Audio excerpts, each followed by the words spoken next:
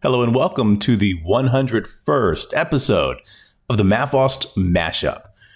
We're on our second week of a break, so I'm bringing today a rebroadcast from the archives. It's one of the most listened to episodes of the last 9 months. 3 communication missteps. I hope you enjoy. Which of these is the largest issue that prevents effective leadership? Number 1, not recognizing people's achievements. Number 2, not giving clear directions. Number 3, refusing to talk to subordinates. Or number 4, not asking about employees' lives outside work. If you said not asking about employees' lives outside work, you'd be wrong. Hey, it's Matt, and you're listening to the Mathlost Mashup. Hello, and welcome back to Season 3, Episode 6. We're returning from our mid-season break. This is Matt, your host, and I'm deeply humbled and thankful that you've chosen to spend this time with me as we talk about 3 communication missteps. Let's jump right into it.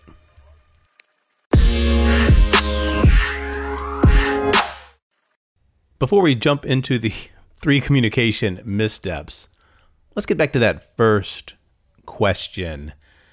An Interact Harris poll of 1,000 U.S. workers was reported in the Harvard Business Review about communication issues that prevent effective leadership. The first and most frequent communication issue was not recognizing employee achievements. Next in line was not giving clear directions.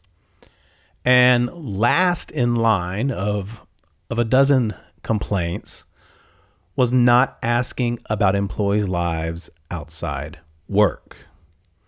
Above that was refusing to talk to people on the phone or in person. It seems from this poll, with over 3 times as many complaints about not recognizing achievements, that there's more to communication than the symptom of communication. It's actually about people and something that we misunderstand about a human need. So what is that need? And how do we miss it? Consider yourself in contempt. Colonel Jessup, did you order the code red? You don't have to answer that question. I'll answer the question. You want answers? I think I'm entitled. You want answers? I want the truth! You can't handle the truth! Sometimes it's not the truth that's the issue. It's the assumptions we have about whether someone wants the truth, can handle the truth, or is even aware of it. There are assumptions that can derail communication. And actually, communication takes the blame, but in this case, it's unchecked assumptions that create conflicts where no conflict exists. Assumptions create tensions, and those tensions create bottlenecks where communication cannot flow effectively. If the school culture is the engine of the school, communication is the piping and the hosing through which the oil runs. Without the oil, the engine breaks. But unchecked assumptions from leaders, those are the bottlenecks. And unchecked assumptions from teachers, those are also the bottlenecks. For example, Bob, he doesn't want to be a part of the leadership team. He's too focused on retirement next year. And Jalissa, well, she can't teach U.S. history. She doesn't even do well at world geography. And the PTA president, it's not worth talking to her. She won't fund this project. She doesn't even raise money for parent night. These are assumptions, but the realities could be entirely different. Bob would probably love to energize his last year of teaching with a new challenge. Jalissa has a passion for U.S. history, but's just simply uncomfortable with world geography. And the PTA president would love this project, but she didn't know you even held expectations for the parent night. Communication is not to blame. It's the bottleneck that stopped the communication that's to blame.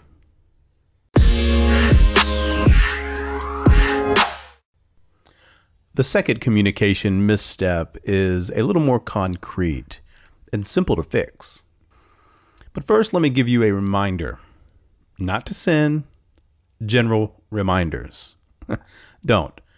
There are unintended consequences and better ways to communicate with your school.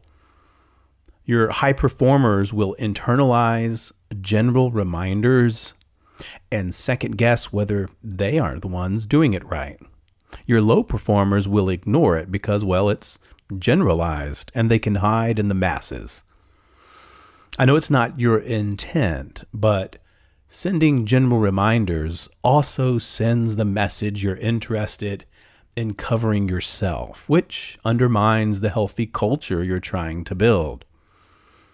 Another unintended consequence of sending general reminders is that it waters down the messages you really want to communicate. If a teacher hears or reads general reminders often, and those reminders don't really apply, then communication from you becomes a trigger for the message that, well, it's not for me. That's certainly not the message you want to send. So quickly, what should you do instead of general reminders? 3 quick ideas. Number 1, automate reminders using technology. Remind, Outlook tasks, Google Calendar reminders, etc.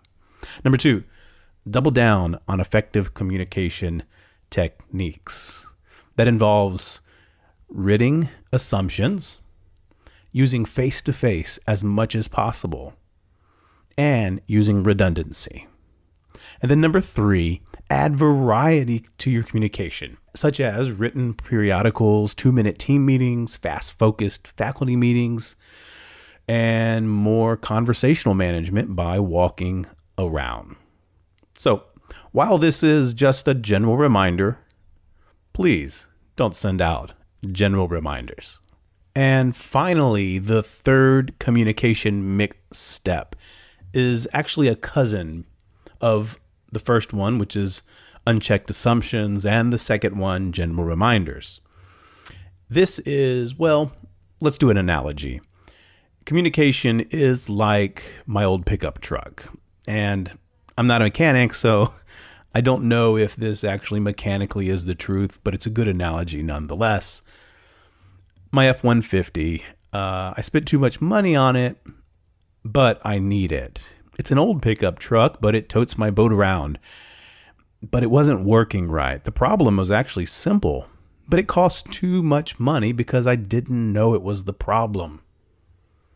After finally trying everything else there was, I learned it was the air filter that needed to be changed. Well, school is much like the old pickup truck. The air filter is your ability to communicate by filtering and teaching your leadership team to do the same. Passing along messages from the district, from the state, straight to your staff is unfiltered messaging, and it will bog the engine of your school. It communicates too many assumptions, and it's similar to a general reminder. Instead, filter the messaging. It will energize and ensure smooth functioning. These missteps do not have the simple solution of just simply using more modes of communication, more newsletters, or more emails. Those aren't often the solutions to the problems of communication. Instead, it's about engaging people specifically, thinking and communicating directly with people. It's understanding that communication requires the energy of connection, including others, giving clear directions, and having meaningful interactions. This is how the oil will move through the engine of school culture.